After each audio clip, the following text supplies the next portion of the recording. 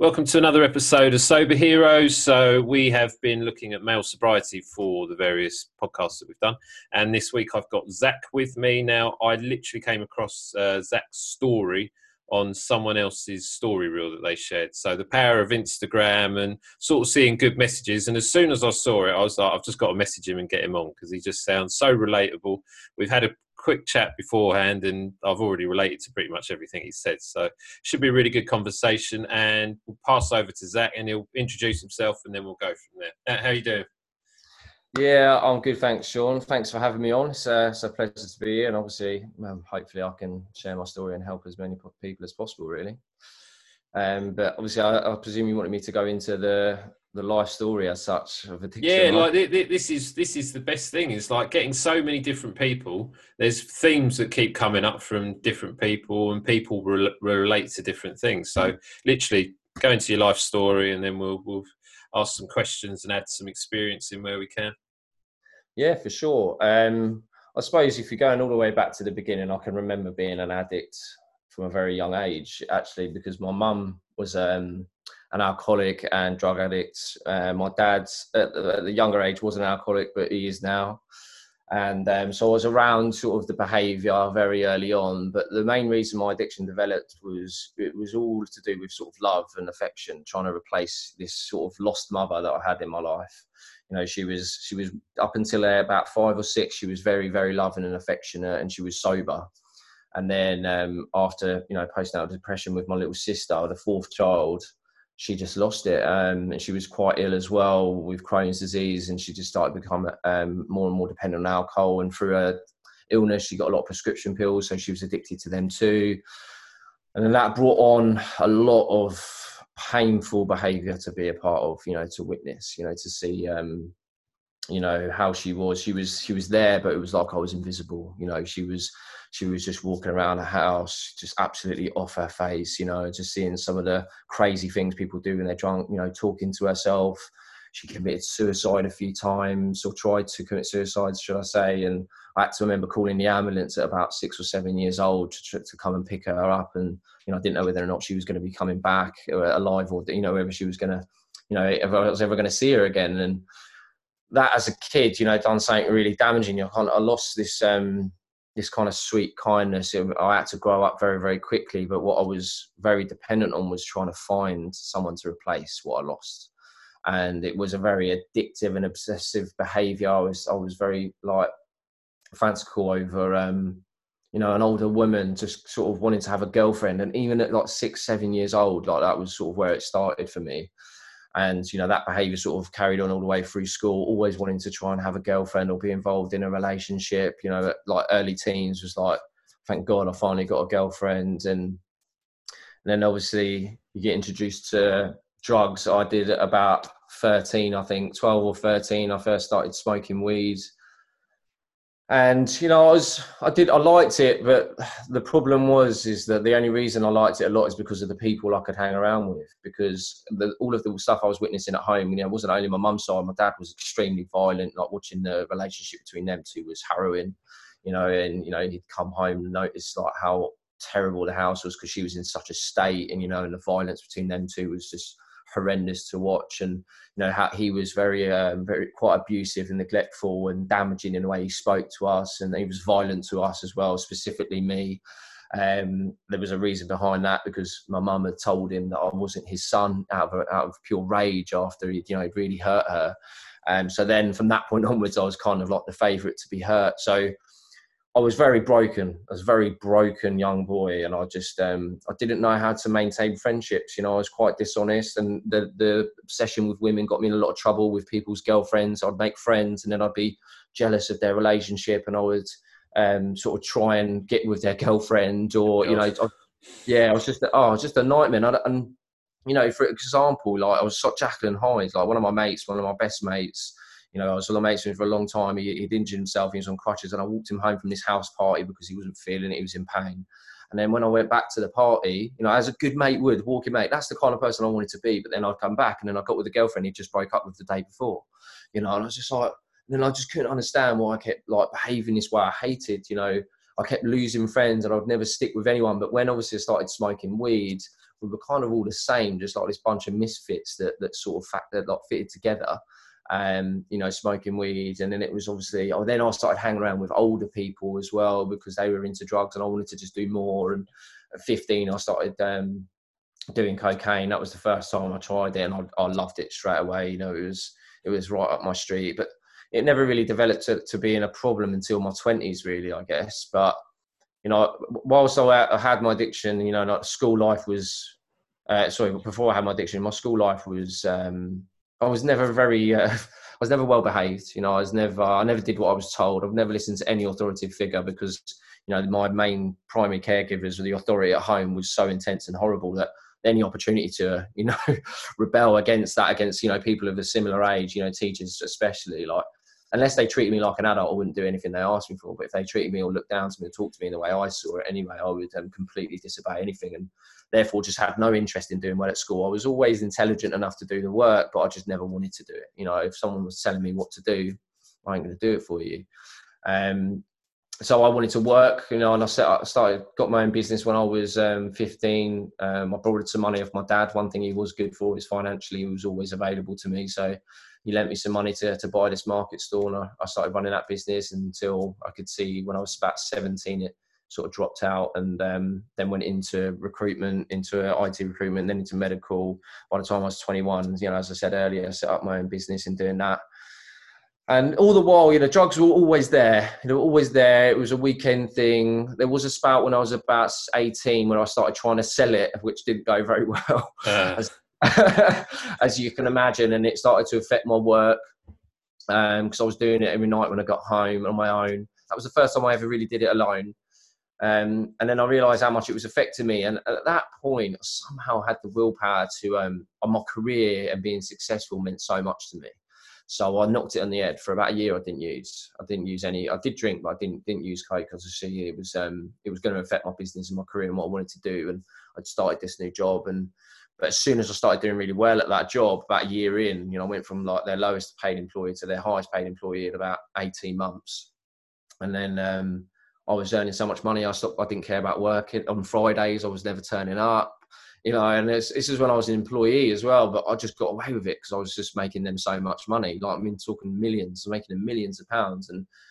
And so from the age of about 20 years old, I was always earning well over 100 grand a year. So for me, like, it was always possible to spend as much money as I ever wanted on drugs, which was a bad thing. But again, when I started my own business, I sort of knocked it on the head. I was managed to keep it to sort of weekends only, but when I say weekends, I'm talking Friday to Sunday at least, you know. But it was always there, as consistent in my life. There was always some substance around, whether it be drink or cocaine for me.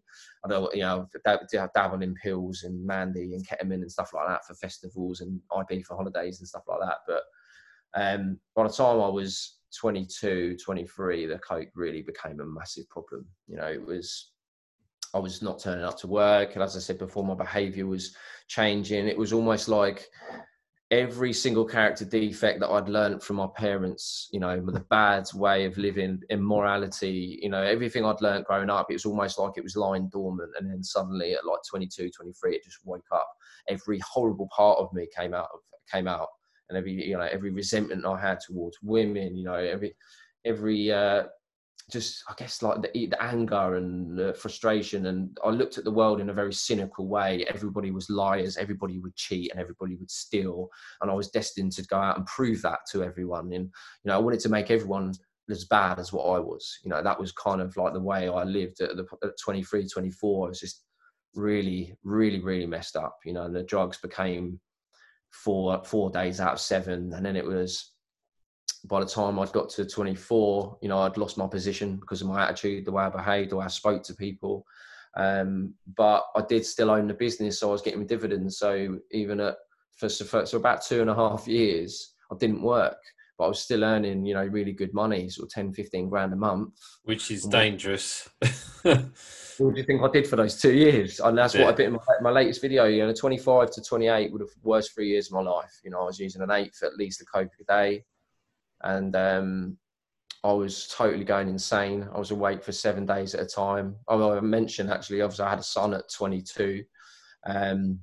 But as you can see, I was absent-minded in mentioning, because at that time I was absent father. You know, I was in his life and he lived with me full time, but I wasn't a good dad. You know, when I was on the off chance I was in, in a fit state, I was, loving, attentive and, fun dad, but it was so inconsistent for him. Like, I just wasn't available. But by the time I was 25 to 28, I had to drink to be suitable in my eyes, to be a dad. That's when you've got a problem. Like, I was using so much coke every day, like I could barely speak. I didn't sleep for 7-8 days at a time, and I was hearing people that weren't there. I was seeing things that weren't there. Paranoia?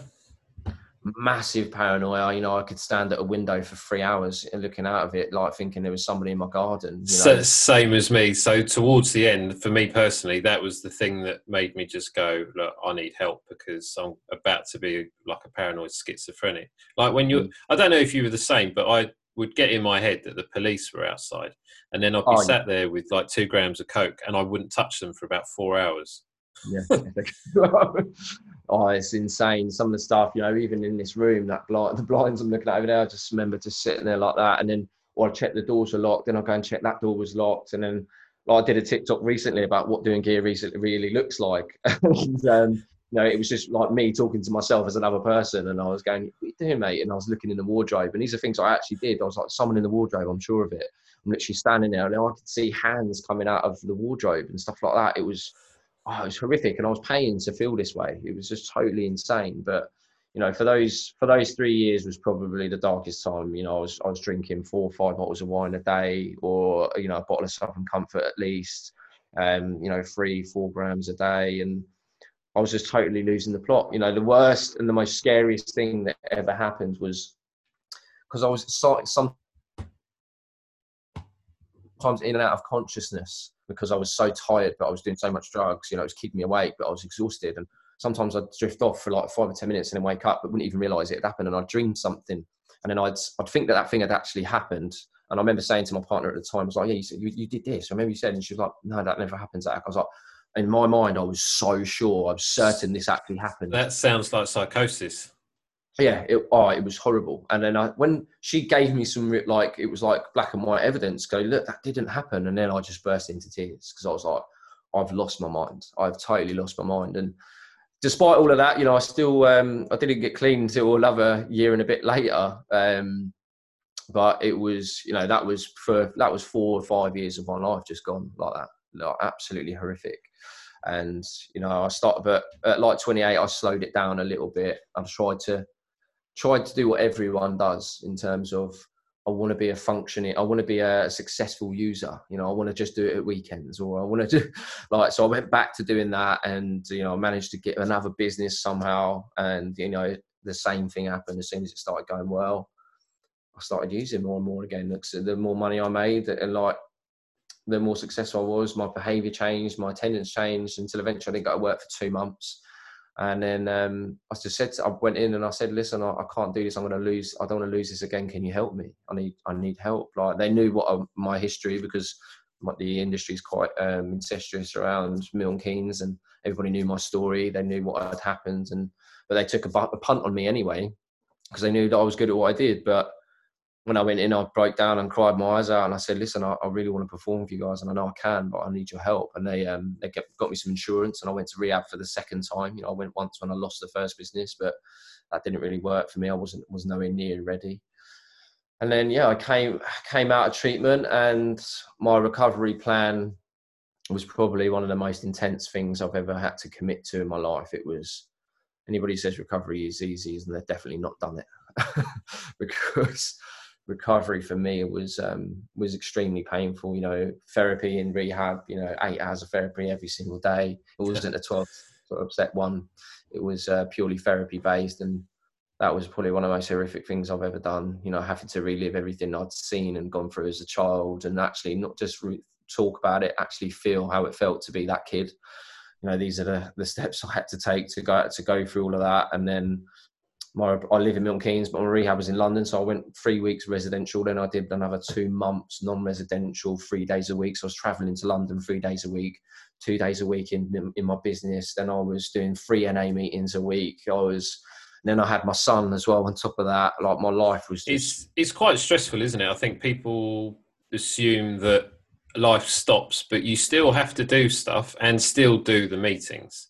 Yeah, it's a life commitment that you have to make, and you have to sacrifice everything and anything outside of those hours that you've got that you need to invest in your recovery. Like, and if you're not prepared to do that, in my opinion, like, it's going to be difficult, and also, they say people, places and things, right? The people that you need to stay away from, the places you need to stay away from, and things you need to stay away from to stay clean. And I cut everyone off. I didn't speak to anyone apart from my brother that still uses. I didn't, he's my family and I love him. So I would always, but he was respectful enough to, never sort of be in my environment if he was using. But, outside of that, and then what I did realise is that I didn't really have that many mates. That's a really good point. So I think that is, when you take alcohol and drugs away, you quickly realise who your actual friends are.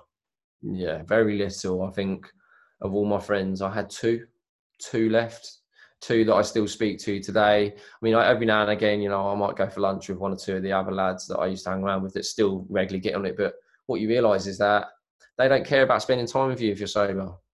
They will not spend time with you if you're sober because they want to get on it. And that's more important to them than your friendship.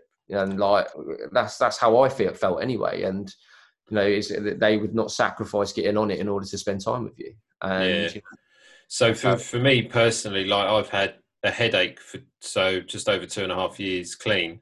I still have a headache over the guys that I used to be friends with that was only centered around alcohol and drugs. Whenever we got together, it was only alcohol and drugs.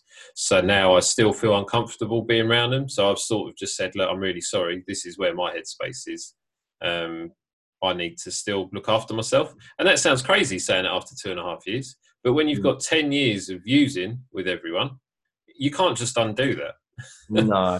There's so many things that you can tie that same sentence to, like 30 years of behaving in a certain way, for example, like the obsessiveness in relationships for myself. Like, I'm working through therapy at the moment, and I've just had to sort of try and let go of that behavior. And, I'm seeing someone at the moment and sort of explaining how insecure I am because of, everything that I've been through in my life. And, and she's like, well, obviously, why do you feel that way about me? And I'm like, listen, it's not about you. I said, this is 30 years of behaving in a certain way that I've got to undo. And it's not going to happen just like that. I've known you for 5 minutes, and that's and you can relate that to everything in recovery as well. Like, when you've got, a month clean, you've got a month's worth of clean new behaviors you're trying to learn versus 29 years of behavior. Well, I say addiction, 10, 11 years, versus a month. It's going to be challenging. All of your old behaviours and your old coping mechanisms are always going to try and flip back in. But that's why, for me, it was so important that I did the NA stuff as well, because when I got out of treatment, not only doing the therapy, I still do therapy, 16, 17 months in, I still do therapy every week. And, but the NA stuff, it was good because you've got someone there always, you've always, especially when you've got a sponsor, of course. And that's obviously the best thing that for me, I wouldn't have got clean without my sponsor. I don't think. I wouldn't have stayed clean. Yeah. Because there was points where I was calling him 5 or 6 times a day. Because I was just like struggling with the way I felt. It is, for me, I think most people use on feelings. It's on feelings of pain or embarrassment, shame, disappointment. Most of all, one thing I found in every single addict that is a common denominator that I can't say about anything else. I'm not, because everybody's got, things that are similar, but not everyone. But everyone, for me, has had one thing, and it's lack of self-worth. They don't feel good enough. They don't feel worthy of love or worthy of friendships. And there's not one addict that so far in my life that I've met that hasn't had that. There's some link between worthlessness and addiction, in my opinion, that when I get to a place where all this social media stuff, I hope, takes off further, it's like something I want to explore. I want to understand that more, because I don't know about yourself. Does that ring true for you? Yeah, I agree, to be honest. It's that bond that you then have with the gear that is where you find your self-worth. And that's where the psychological side of things is, that unattaching. But like you said, I think you're similar to me in that we both reached the point where we lost pretty much everything, and the pain of doing another gram of coke or another session was not as painful as it was to completely turn our lives around. That's how bad it got. Yeah, that's it. I think it's funny because I admire these people who have not got to the place where they've lost so much and then they've got clean. I'm like, oh my God, I wish I did that. Like when just before I lost my business, I had an opportunity to get clean. Like my business partner said to me, if you carry on this way, you're not going to be able to stay here anymore. I'm going to give you another chance. Do you know what I mean? I could have done it then. I could have got clean then, but unfortunately, like the majority of addicts that I know, we have to lose everything. We have to have so much pain in order to somehow find strength to move on. And that's it's crazy. It's crazy, because there's friends of mine that I know are sort of heading down that road, and like one lad particularly, I try and speak to him, and I'm like, listen, you are exactly like me. And he's just gone and started his own business as well, and I was so scared for him because he's got all the talent in the world, but his addiction is going to eat him alive. And I keep saying, I brought him to the meetings, and he's like, nah, F this, I don't want to do that. Like, I'm just like, please. But it's funny, isn't it? Because you just said your business partner said something to you and you ignored him. And it's absolutely exactly the same thing, isn't it? Yeah, it is. And that's what I mean. When you're there, when you haven't had that pain, it doesn't mean enough to you to get clean, because, I'm like, and certainly for him at the moment, he lives with his mum and / missus. He's not really got that much to worry about. Like, he's got no responsibilities, and it hasn't cost him anything yet. It's cost him a couple of jobs actually, but he still did well and earned money. But essentially, I let him go from him working with me because he was using all the time, and I couldn't, I just couldn't carry it on. He had so many chances, and I hope that was the wake up call for him, but it's not. He's got to lose more. Yeah, it's really difficult, isn't it? Because I think even with some clients, they're at a level where the addiction is so strong that all you can do is just not necessarily tell them what to do, because if you were like me, someone telling you what to do, you go the other way. But by doing things like you do with your Instagram, and you've got a TikTok account as well, haven't you? Yeah, that's where the majority of my social media stuff is. Okay, like TikTok for me, I don't have a clue. I'm 34 years old. Like, I shouldn't even be on Instagram, let alone TikTok. But it's really good just getting the message out there, because it might be they listen to this podcast and then they suddenly think, oh, hang on, there's similar patterns of behaviour, and it's the patterns of behaviour that people need to pick up on. Absolutely. I think for me, I've only had TikTok since April, and I'm coming up to 60,000 followers on there now. And some of the videos I've done, like one of them is called The Evolution of Addiction, and I explained like everything we've just discussed, the level of using, like how it started and how it progressed, in 60 seconds, very quickly, like explained it. And that video has got nearly 1 million views now. And I think that's the one that I watched, funnily enough, that was put onto someone else's story. Oh no, that's the one I think that's the one I just posted. That was more like quantity of drugs that I was using. This was more the progression of the substances I used. So obviously started on weeds, then drink, and then cocaine, and blah blah blah. And I just explained how I became addicted. And but yeah, it's a little bit similar to that one. But that video, and then I look at comments, and the best thing about it is there's young people on there. There's these young lads, and there's people tagging their friends, going, "This is us," like that, because they're in part of it. They're not at the end where I was, where it became horrible. Yeah. They're at the beginning, and they can see that they're using every weekend, and I'm going, "Oh my God, I don't want to end up there." I can see where he went, and they're like, "Well, we've got the people going, we've got to stop this." But I'm just like, "Thank God!" Oh wow, good. Oh, incredible! There's over 1,000 comments on that video. It was, and then there's like people getting in discussions with each other, like tagging their friends and going, "Oh my God, this is so and so. We need to help him." It's just, like I couldn't ask for more. The social media stuff, I got TikTok because lockdown happened. Yeah. I had literally no intention of at this point in my life doing any sort of social media with it all. But I knew I could communicate, and I do like public speaking, and I've been in sales my entire career. I'm adept in being able to communicate with people, and obviously being in recovery, I've got an understanding and can be compassionate and patient with people when trying to help others. But I had no idea it was going to go as mad as it did. I think the third video I did was just me putting up my key rings into some emotional music. And the final one was the year, and obviously I just had like a massive grin. It was just as I got my year key ring as well, and that video just took off, and then I just like sort of carried it on from there. Carried on doing more videos, sharing my life story, sharing my journey, and then the videos just went more and more and more. And then what I did, I like linked my Instagram to it, and then I invited people to ask me for help. Bloody hell, that was it was a good and a bad idea at the same time. Oh, really? Yeah, like even look now, I think at the minute I've got 30 requests for people asking for help. That's just since yesterday.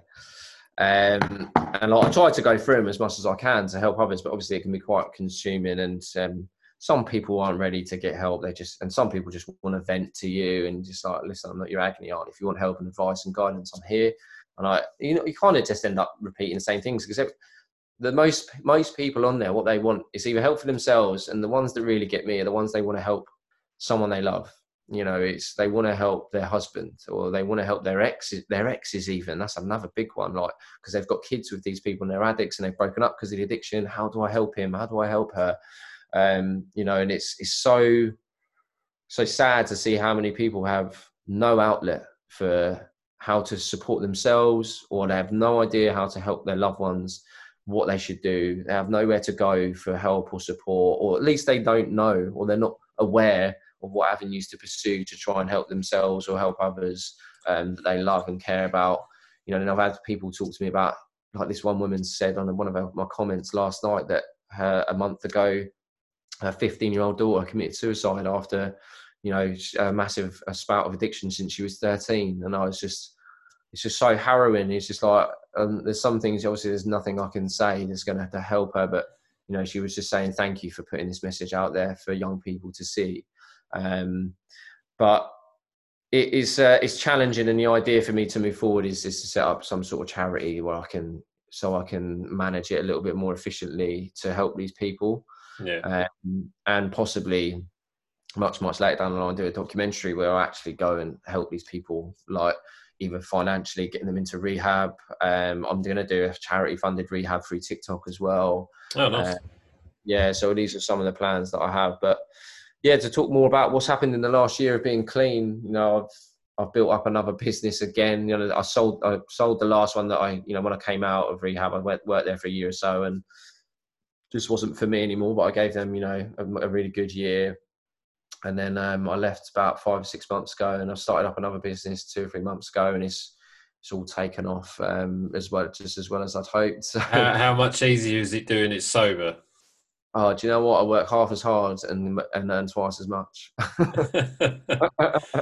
It's crazy, isn't it? Like when you have the comparison of how hard you can work, and when it's something you're good at as well, that you then had that past where you were going into work with no sleep and just being a mess.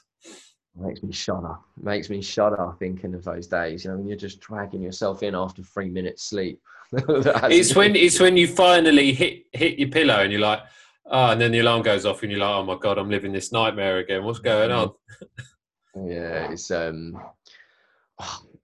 was the thing for me. Like, I was so rubbish at going to work because I was just like, I didn't care, because I kind of knew my strengths in terms of business, and I didn't care that I didn't go in because I knew they wouldn't ever sack me because I was earning them too much money. So I kind of was getting away with it a lot. But the days when I did drag myself in, it was just horrific. I hated it. And I never ever used in the office environment because I couldn't think of anything worse. Honestly, I would literally. Yeah, that was the same as me actually. Yeah, I hated it because towards sort of I don't know, in my mid-20s, if I just used cocaine without alcohol, it was horrible. I just literally felt paranoid and on edge. Like people were looking at me, people knew I was on drugs. I certainly didn't want to pick up the phone and call people. That was never happening.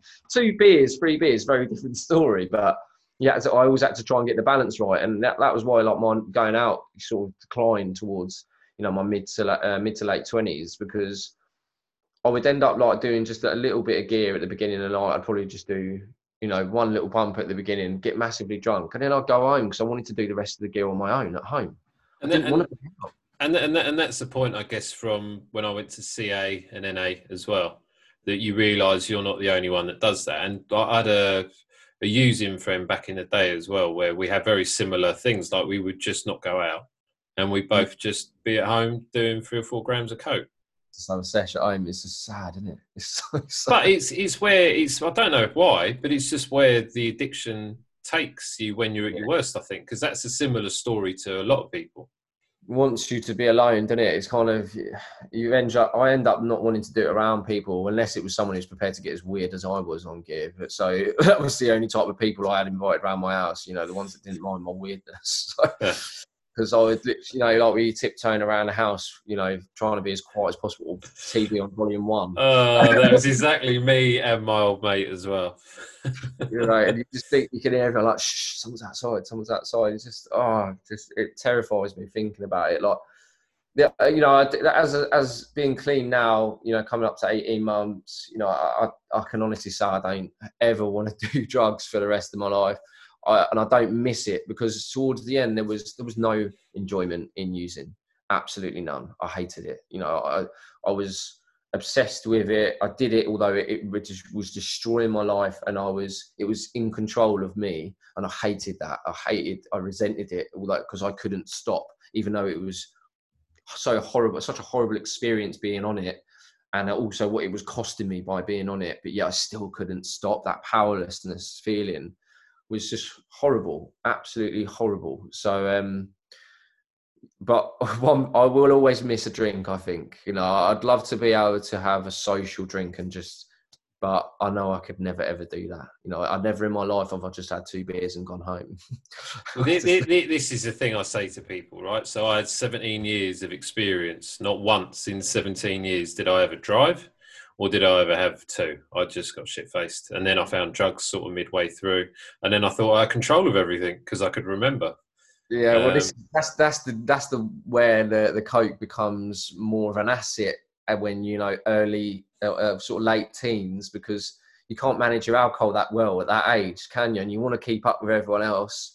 Suddenly you got a bit of packet in your pocket, and then it's like, I can go all night now. I don't get too drunk while I'm on this. And that was for me why I loved it. I liked being able to stay out till 4 a.m, chatting and just like doing little bits. And that's where it sort of, the enjoyment part of it came, because I could keep drinking as much as I want and wouldn't act like an idiot, because when I got drunk, I was a fucking nightmare. Yeah, same here.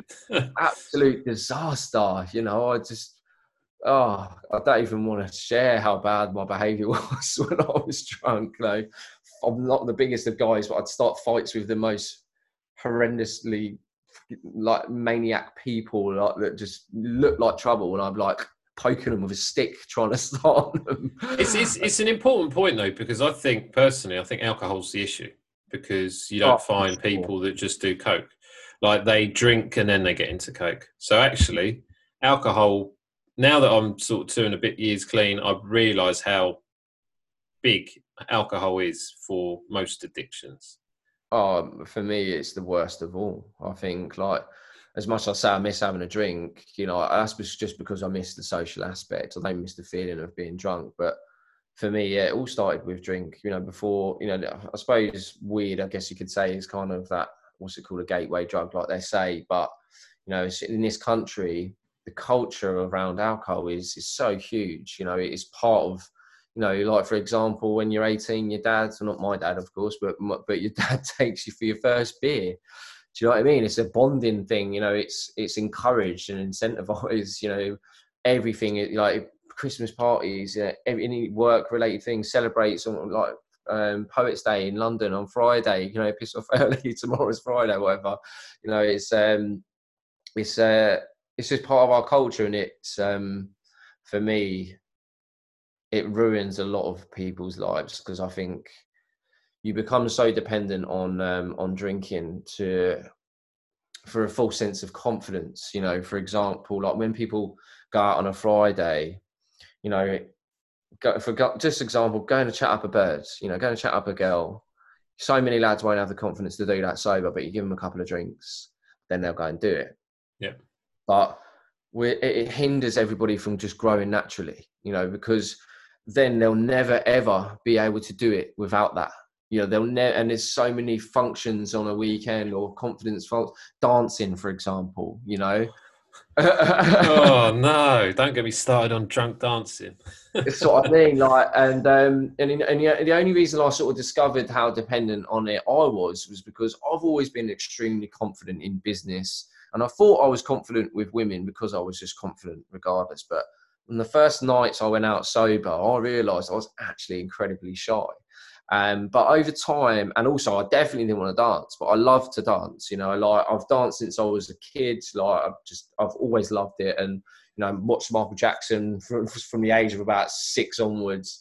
So, it was always a passion of mine. And whenever I was drunk, I wouldn't care about doing and dancing to the best of my ability in front of people. And in my mind, I'm all right at dancing. I'm not that bad, But when I was sober, I don't want to do it. Don't want to do it. I had no confidence to do it. I could dance in here, I could dance with my son messing about. But when it comes to public display, absolutely not. I didn't want to do it, and it took me about the 7th or 8th time of being out in that environment sober before I finally got the courage to go and do it. But I did. So now, like, if I go out, I'll dance. So if I want to go and chat up a girl, I can do it. I can do it all sober. Anything that I did when I was drinking is possible sober, And that's the thing, isn't it? It's actually character building to go through all these situations sober. And like you said, the dating, like for me, I always used to drink because it was confidence related. Like I was overweight when I was drinking and drugging. And then suddenly when I stopped, and you sort of just say, whatever happens in the date, that fear's gone because I'm happy with who I am. And that's it. Like you just go to them. Like some of them are funny as hell. I've got some strange stories from some of them, but that's just the nature of dating. Like, there's no fear of being rejected. Like, No. and these are things you just come in other life instances as well that sobriety gives you because you've got nothing you can patch your confidence up with or look to as a distraction. I call it a blanket, safety blanket. And that's what alcohol is, a massive thing for people. It's a safety blanket because I can kind of be a little bit like looser in myself. I have this little bit of protection around me to make me feel a bit more confident, or whatever it is. It gives people just that little bit of extra ease or peace of mind that they can go and do whatever they want. But the thing is, we can all learn that naturally. Everyone, it may be more challenging for some people who suffer with insecurity for sure, but what better way to learn how to lose that insecurity is to naturally go through the process of feeling uncomfortable and that's exactly it, isn't it? Exactly. Going through that process and learning that actually people will just like me for who I am. I don't have to be drunk, and that's the other problem that comes with it, is that people then go, people won't like me without a drink. People won't like me. I won't be sociable. People won't find me as funny. People won't find me as attractive, because all of that comes when they've had that drink. And then when it's removed, they can only relate to a situation where they've achieved what they wanted to achieve in those scenarios, but they've had drink, so then they think, well, I can't do it without it. I'm going to have a beer first, even if it's not to an addictive level. But it's certainly hindering on personal growth, in my opinion. It's a hindrance on personal growth and development. And I didn't realise how much, certainly because obviously in my mind, I was really confident. I was reassured that I was a confident person, but suddenly take the alcohol out of the situation, not so much. Yeah. And I've had to really work at it and really try really hard. And granted, I don't go out for too long when I go out these days. I only probably spend maximum 3 or 4 hours out on a night out, and that's only maybe once every few months. But it was certainly really uncomfortable at the beginning, dancing for sure. Oh God, that was. Have you ever tried dancing sober? No, you know what? Like, I generally never really liked it that much anyway. And I'm 34, so I sort of was coming out of that age range where I'd be going to festivals and stuff anyway. And if I was off my tits on Mandy, I could dance all day long. Yeah, absolutely.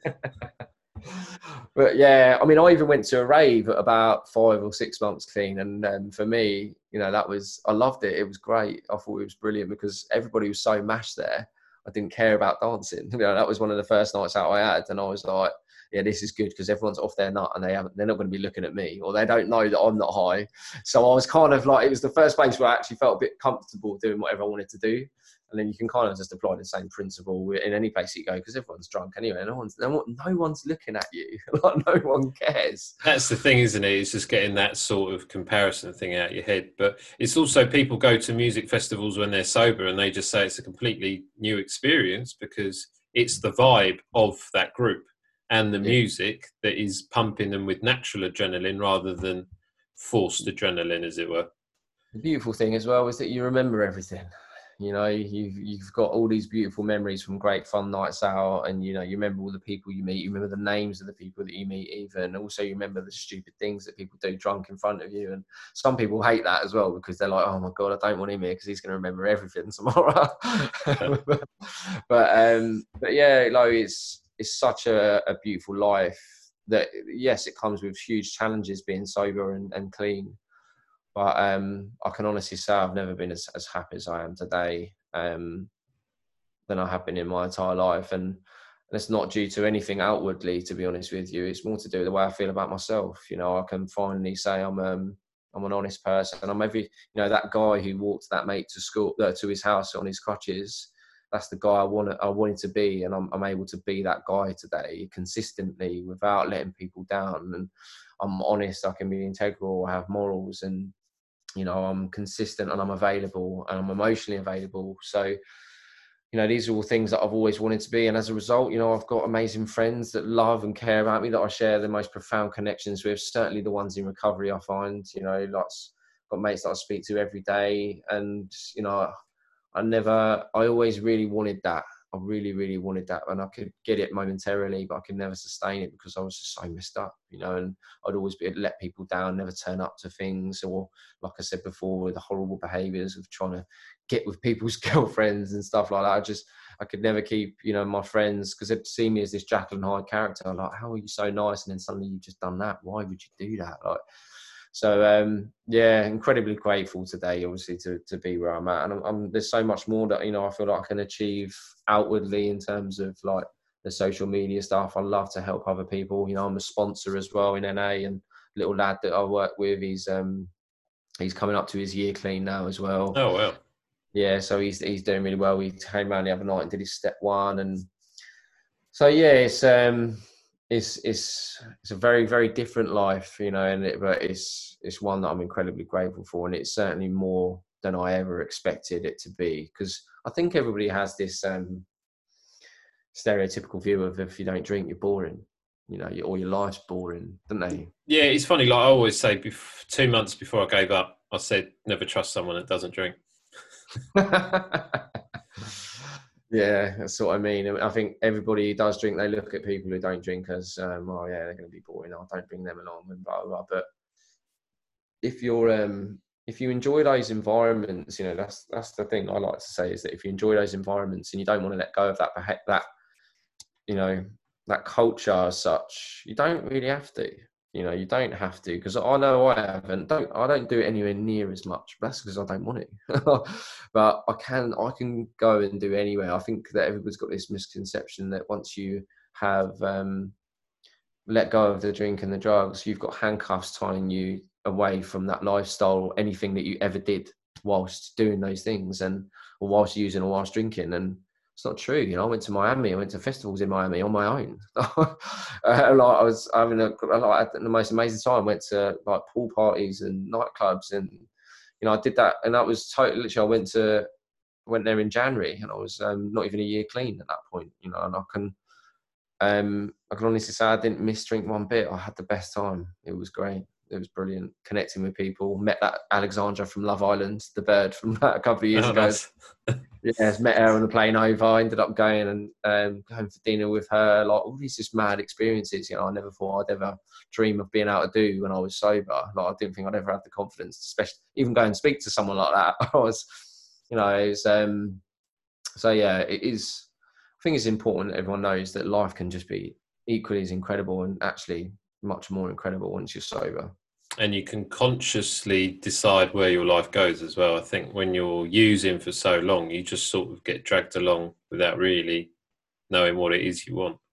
you're a bit of a sheep, aren't you? You know, you kind of just go with the crowd. You've not really got any sort of distinguishing features of your own. You're kind of the same as everyone you're with, you know. And it's like, yeah, we might go out for a couple of hours and then mostly stay in the same town as well. Like, don't really ever venture out like towards the end. You might go on your holiday to Ibiza and get off your nut and pills, but outside of that, your life's not really that exciting. And, you know, the only stories you've got to come away with are pissed up stories about, you know, what idiots we made of ourselves and stuff like that, as opposed to, you know, the amazing like cultural things that you might be able to go and see and witness and experience in going and visit somewhere like Thailand, for example. Now, like, I went there when I was 18, 19, and the stories I've got there are just boring, as you can imagine. Just, you know, strippers and you know, I met a girl there that I actually went out with, but it was just getting drunk and getting smashed and just misbehaving.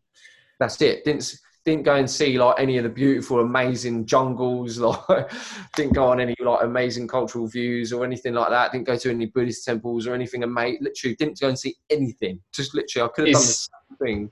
London. It's funny, Thailand. So Thailand is a beautiful place if you actually go and explore it, but it's one of the first places you go if you're a bit lost, especially in the UK. But it seems like a lot of other countries use Thailand as, I'm lost. So what I'll do is I'll go to this country, see if I can then find myself. But in this, everyone else is lost, and you just end up doing exactly the same thing that you would have done in London.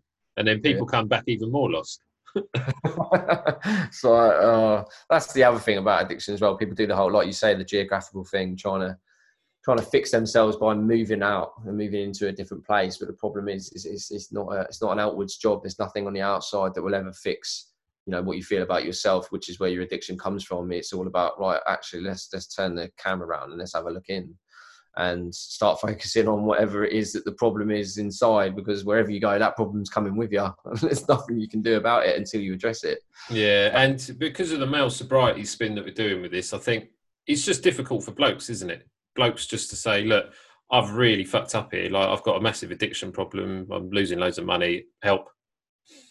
Yeah, I think, yeah, the issue with the whole getting clean and addiction and males for me is that, again, culturally in this country, we're very much steered away from expressing emotions. You know, as a kid, you know, if I cried, I got hit. You know, I was hit harder because I cried. Don't you fucking cry. Like, and it's kind of like part of the culture in this country that if you're upset as a man, you're not supposed to be, so don't, you know, and you're supposed to be strong.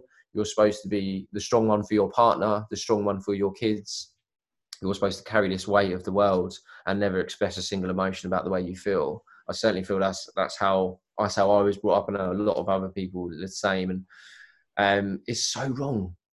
It's so wrong because we're human, you know, just as much as females. Yeah, they may be a little bit more open to their emotions than we are naturally, but to completely conceal emotions as a man, I feel, is one of the main things that sort of helps us on our way in active addiction. Do you know what I mean? We're in our inability to acknowledge the way we feel, and the inability to accept the way we feel, and then also communicate it and express it to someone who can help. And which is where normally in addiction is you use alcohol and drugs to not express. So It's just staying in, and it's boiling away and boiling away and boiling away. Doesn't ever disappear. It never goes. It's just buried, you know. And obviously, I think for me, that was where my addiction came in. You know, obviously I carried so much pain from so many years of my life, you know, specifically the sort of 0 to 15, you know, a lot of time at home. And I carried that through, and I never talked about it, you know, unless I'd done a little bit of gear, then I would, you'd end up talking about it, but there's no emotion connected to anything when you're in that space. You know, I could reel off about my life story and all that whenever I was on it.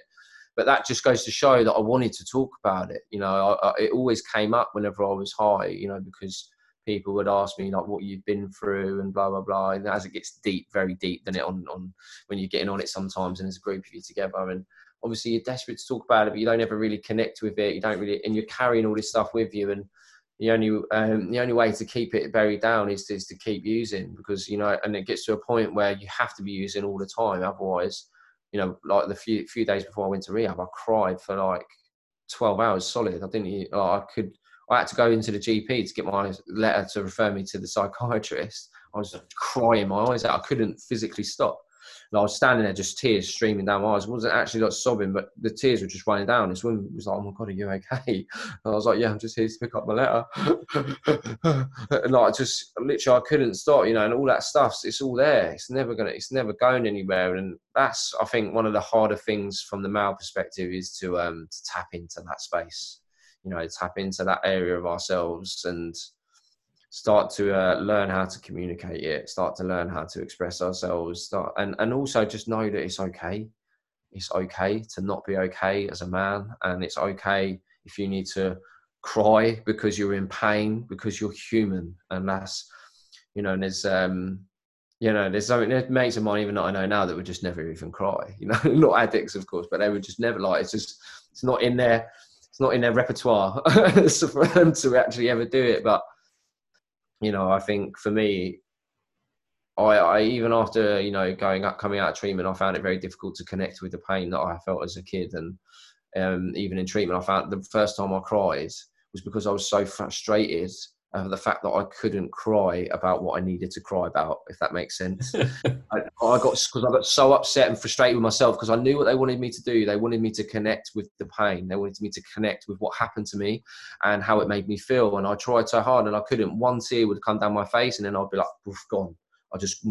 Physically, I didn't have the tools to allow myself to do it. I'd trained myself as a barrier, as a protection against, you know, the trauma that I'd seen as a child, to not feel that way anymore. Because if I did, it got me hurt even more and I couldn't bear the pain. So as an adult, it was still there, but it wasn't serving me. It served me well as a kid, you know, because it protected me from the pain and the trauma around me. So I needed it then. But as an adult, it was causing me a hell of a lot of pain trying to maintain that behavior. And the only thing that allowed me to maintain it was using.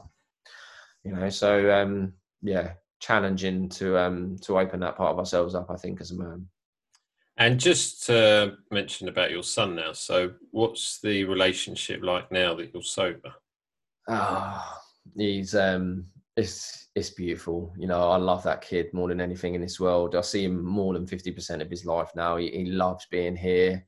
You know, from him going from a place of being so broken by, you know, my behaviour, and his school were even asking me to come in because they were concerned about how angry and upset he was all the time, and he was mimicking my behaviour, you know. But to now see him, you know, the last parents' evening I went to, they said he's the most kindest, sweetest, loving and caring little boy they've ever met. He likes to help other students. He puts his arm around them if they're upset. You know, he's just this little ball of love energy. You know, I love being around him and our relationship. He's just like my best friend in the world. And because he's just like my twin as well, he's exactly like me. Literally you couldn't tell the difference between me and him at that age. So we were exactly the same and we get on so well, and he's so well behaved. And because I understand how he feels as well, I can, from an emotional perspective, you know, I can see what's going on in his head, how he's ticking over when he's upset, and I'm teaching him how to communicate feelings at the age of 8. And that's really powerful, isn't it? Because, like you said, we're sort of we were in relatively the same generations, but conditioned not to show emotion. Yeah, exactly that. And don't get me wrong, that doesn't mean I don't promote him crying to get what he wants ever. You know, if he tries to get what his own way, I'll say, "Listen, take it to the other room, mate. I'm not going to, you know, that doesn't work. Go away." No, I don't ever shout at him. You know, I don't ever have to get angry anymore. Like, I was quite short and snappy before when I was using, because I was always tired and I didn't have the patience.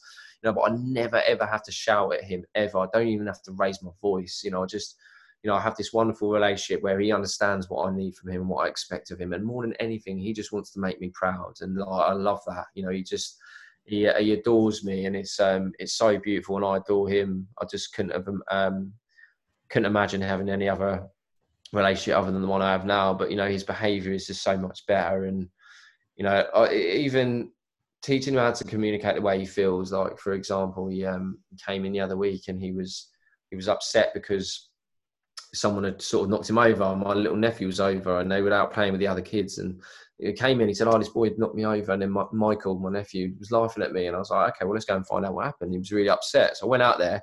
Turns out he was being a little shit. You know, he was like diving in with tackles, slide tackling him, and they got a bit more aggressive with him because he was doing it. So I was like, and he got really upset when they confronted him and he got caught out with his behaviour, and he went in and he stormed off, and I sat him down and I said, "Listen, why have you behaved that way? And he was like, because they left me out.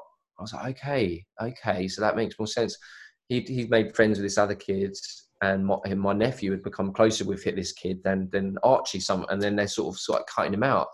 And he got so upset, and it was like looking in the mirror. His behaviour was acting out. I want to act out. I want their attention. I'm gonna start doing, all the behaviours that I'm so familiar with. And I just said, so listen, this is what's happened, and I explained it all to him. I said, does that make sense to you? And he's like, yeah. I was like, well, what you did wrong was, you changed your behaviour. You started acting out to get their attention, when all you need to do was just tell them that what they were doing was upsetting you. That they were leaving you out. Can they stop leaving you out, please? Would you think that would be better? Because now you look like the bad guy. If it would have been the other way and you'd have just told them, they'd have looked like the bad guy because of what they were doing. And he was like, yeah, totally got it, and just broke it all down for him. I could have never done anything like that when I was using. I'd have just been like, oh, shut up, stop crying.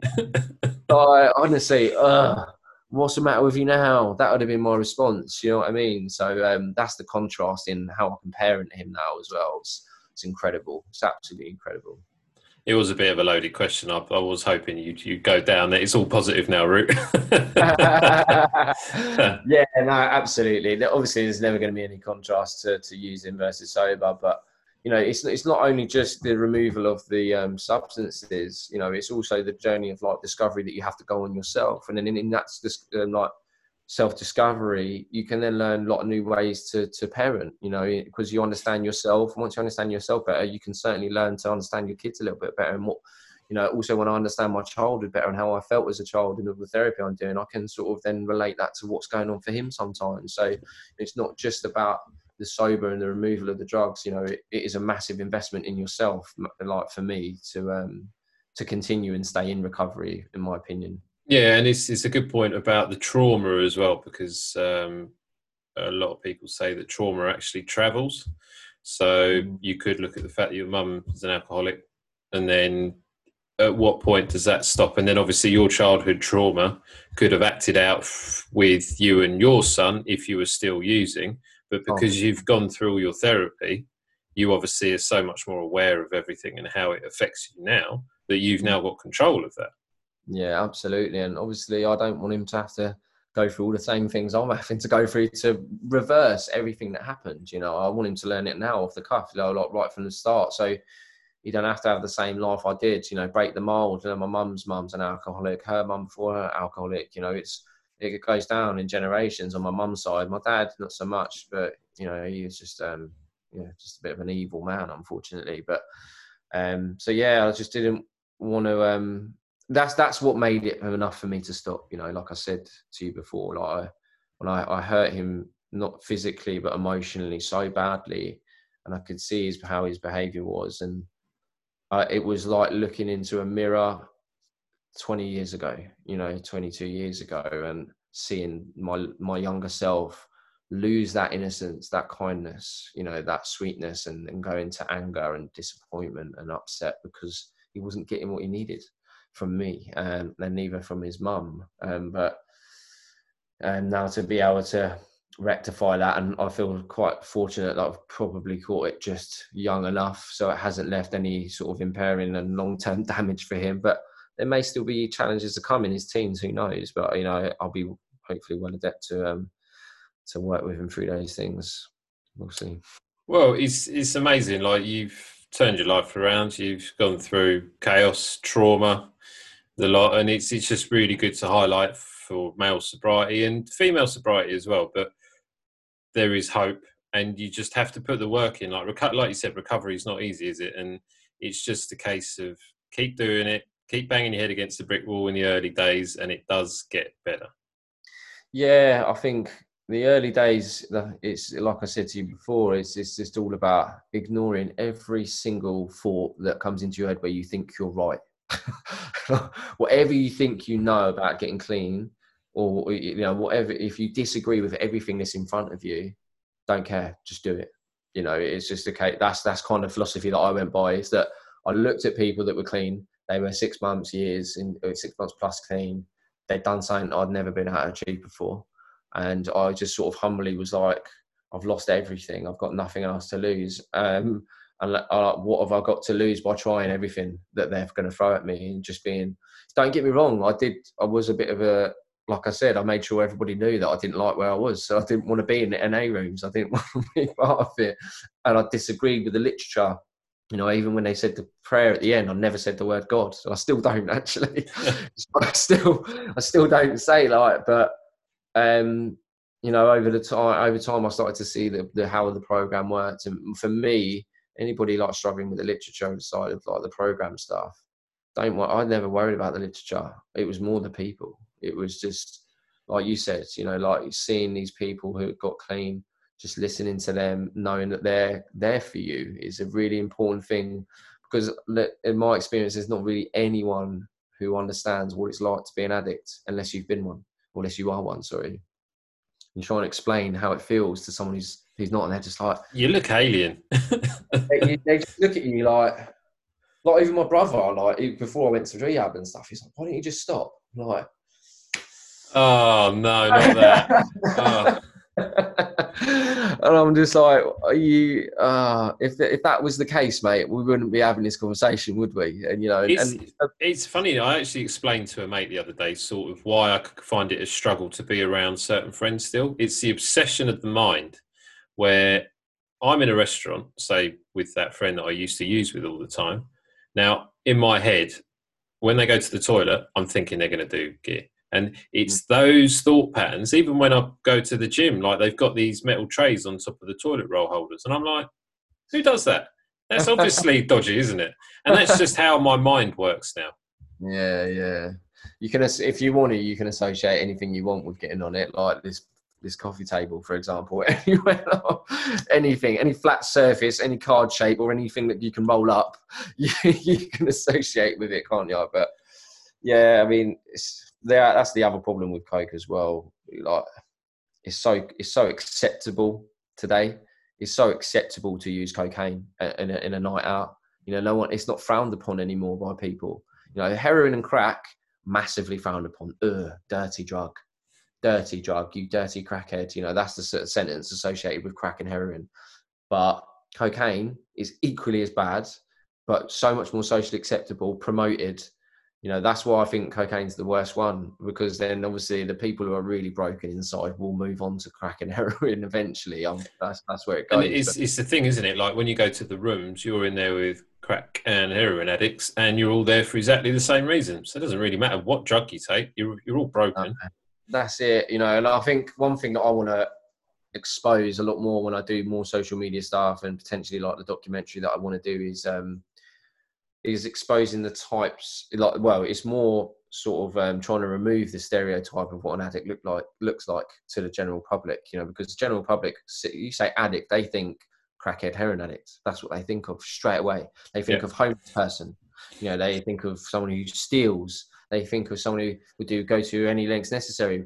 But they don't look at people like myself. I've never stolen anything in my life to use drugs. I never needed to. Like, they don't look at the messages that I get from people talking about that they're going to lose their business, multi-million-pound business, because of their cocaine addiction.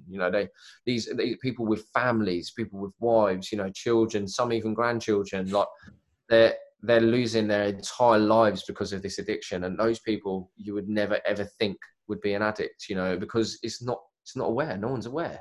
No one is, unless you're an addict and you're obviously in the space that we are. We know those people exist, but to your average Joe, like, no one would ever expect that. It's a stigma, and it's a big part of what I'm trying to do with my business, is to get into the corporate world and just say, look, the corporate world is completely denying addiction, I think, to a certain extent, because who wants to deal with an addict in the workplace? No. Yeah, so it's just a lot of work to do, but the stuff you're doing with TikTok and Instagram now is amazing. That's exactly why I messaged you straight away, because I was just like, that's exactly the message that I'm trying to share. And it's really brilliant just to have a good, honest conversation about it all as well.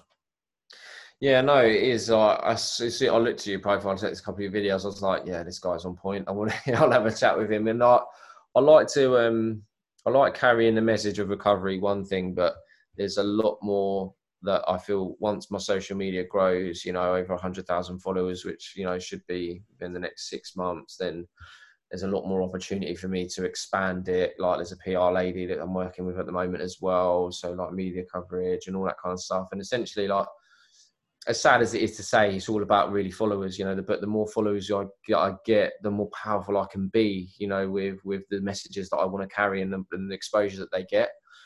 So obviously staying in touch with you moving forward as things develop. I'm sure there'll be lots more things that we can do together.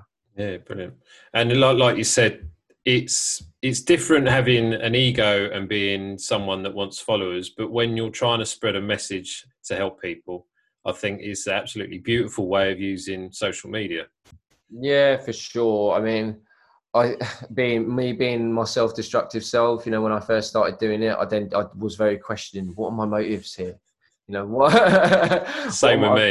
You know what I mean? You pick up the stick and you start hitting yourself with it because you think, because I'm looking at all the comments and like all this kind of stuff, and I'm like, what am I doing this for? Am I doing this just because I want people to see me, or I want to be famous, or do I actually want to help people?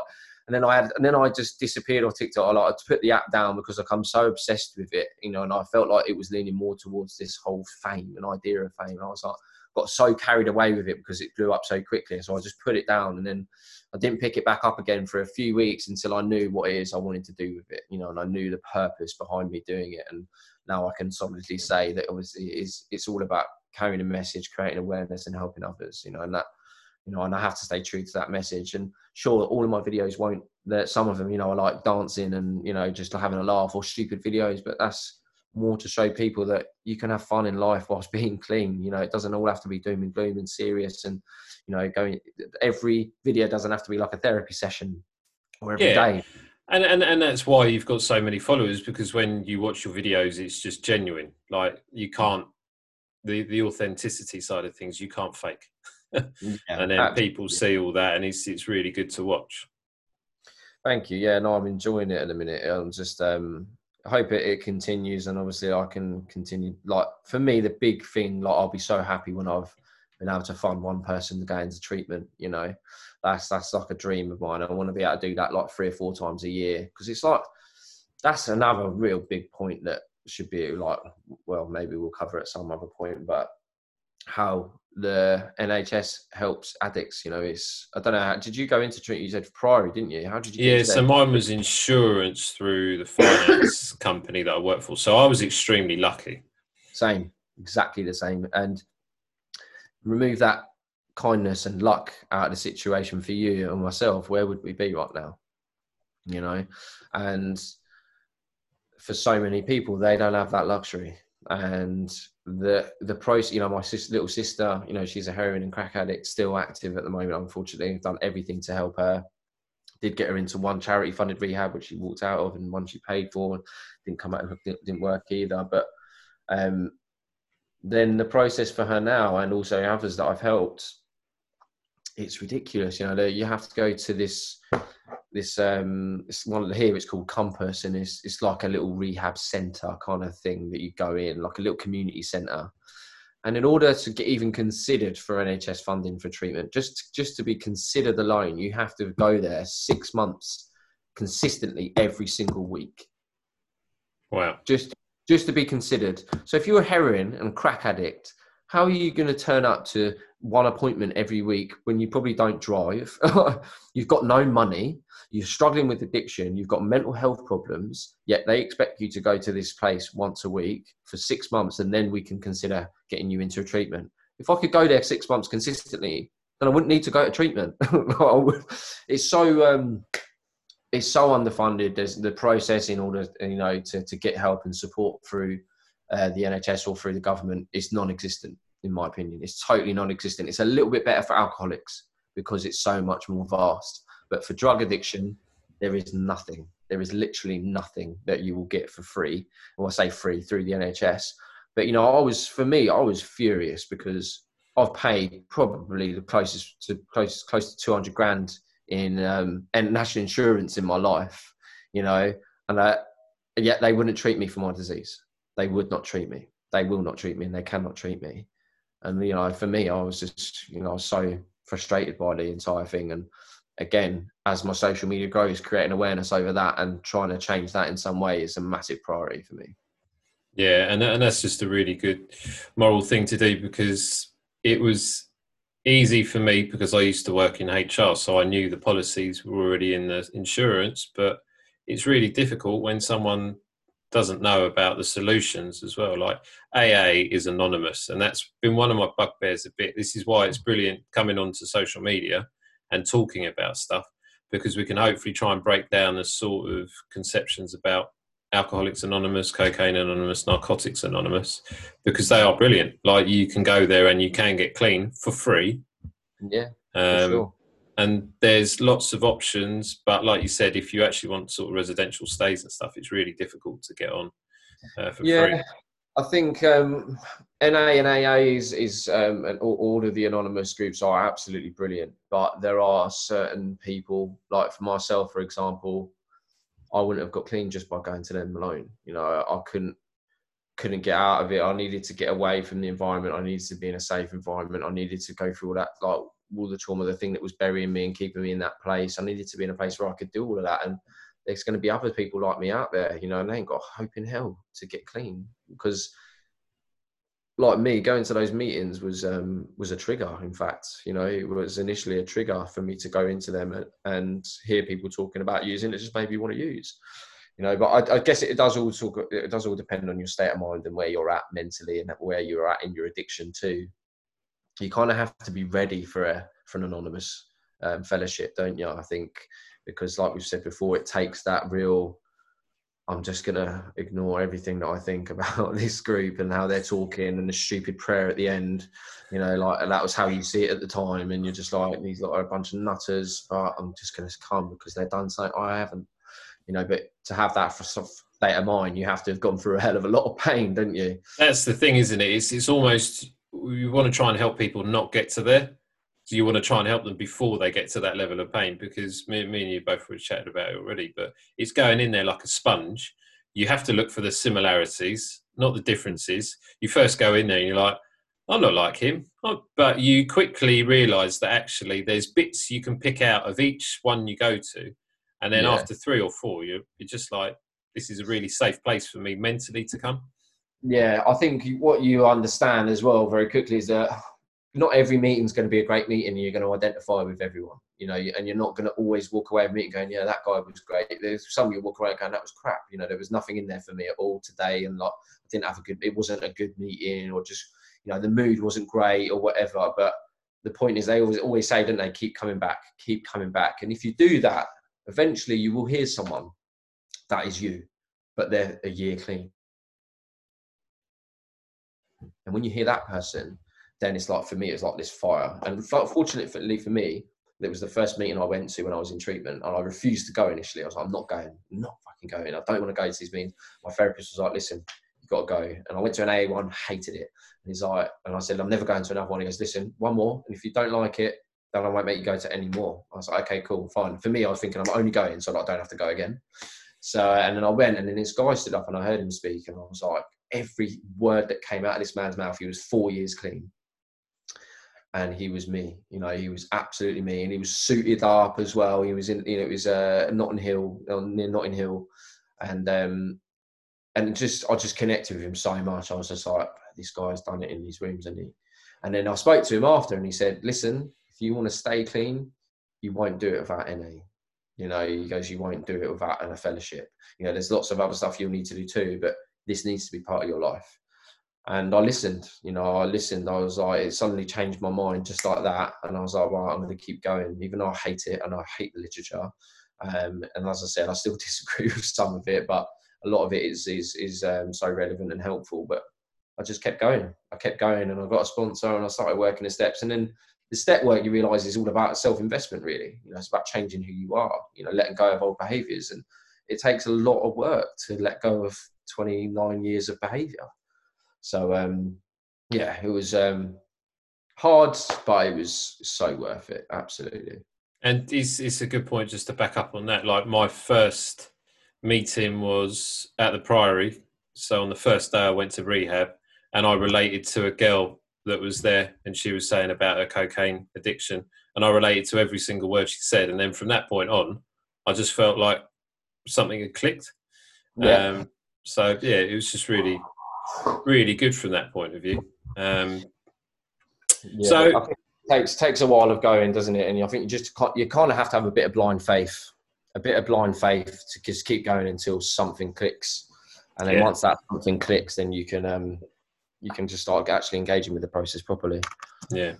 Well, Zach, I think we're sort of coming up to, I don't know how long we've been chatting now. Oh yeah, so coming up to over an hour now, and it's one of these subjects like, when you sort of relate with someone, you could talk about it all day long. Yeah, of course. We've got to bear in mind there's listeners that might zone out after a while, wouldn't they? But yeah, thank you very much for coming on, sharing your stories. It's really inspiring to hear as well, and all the things you're doing on social media. So what are your social media handles? So yeah, they're both at Zach_clean. So that's for TikTok and for Instagram. They're both the same. And then I've got an email address which people email for support and advice, which is zacharyclean@gmail.com. Oh, nice. I like it. Cool. So I'll share that when we put the post out on Instagram. But if anyone needs to get in touch, then please do. And that wraps up another episode of Sober Heroes. So thank you very much, Zach. You're welcome, Sean. Thanks for having me.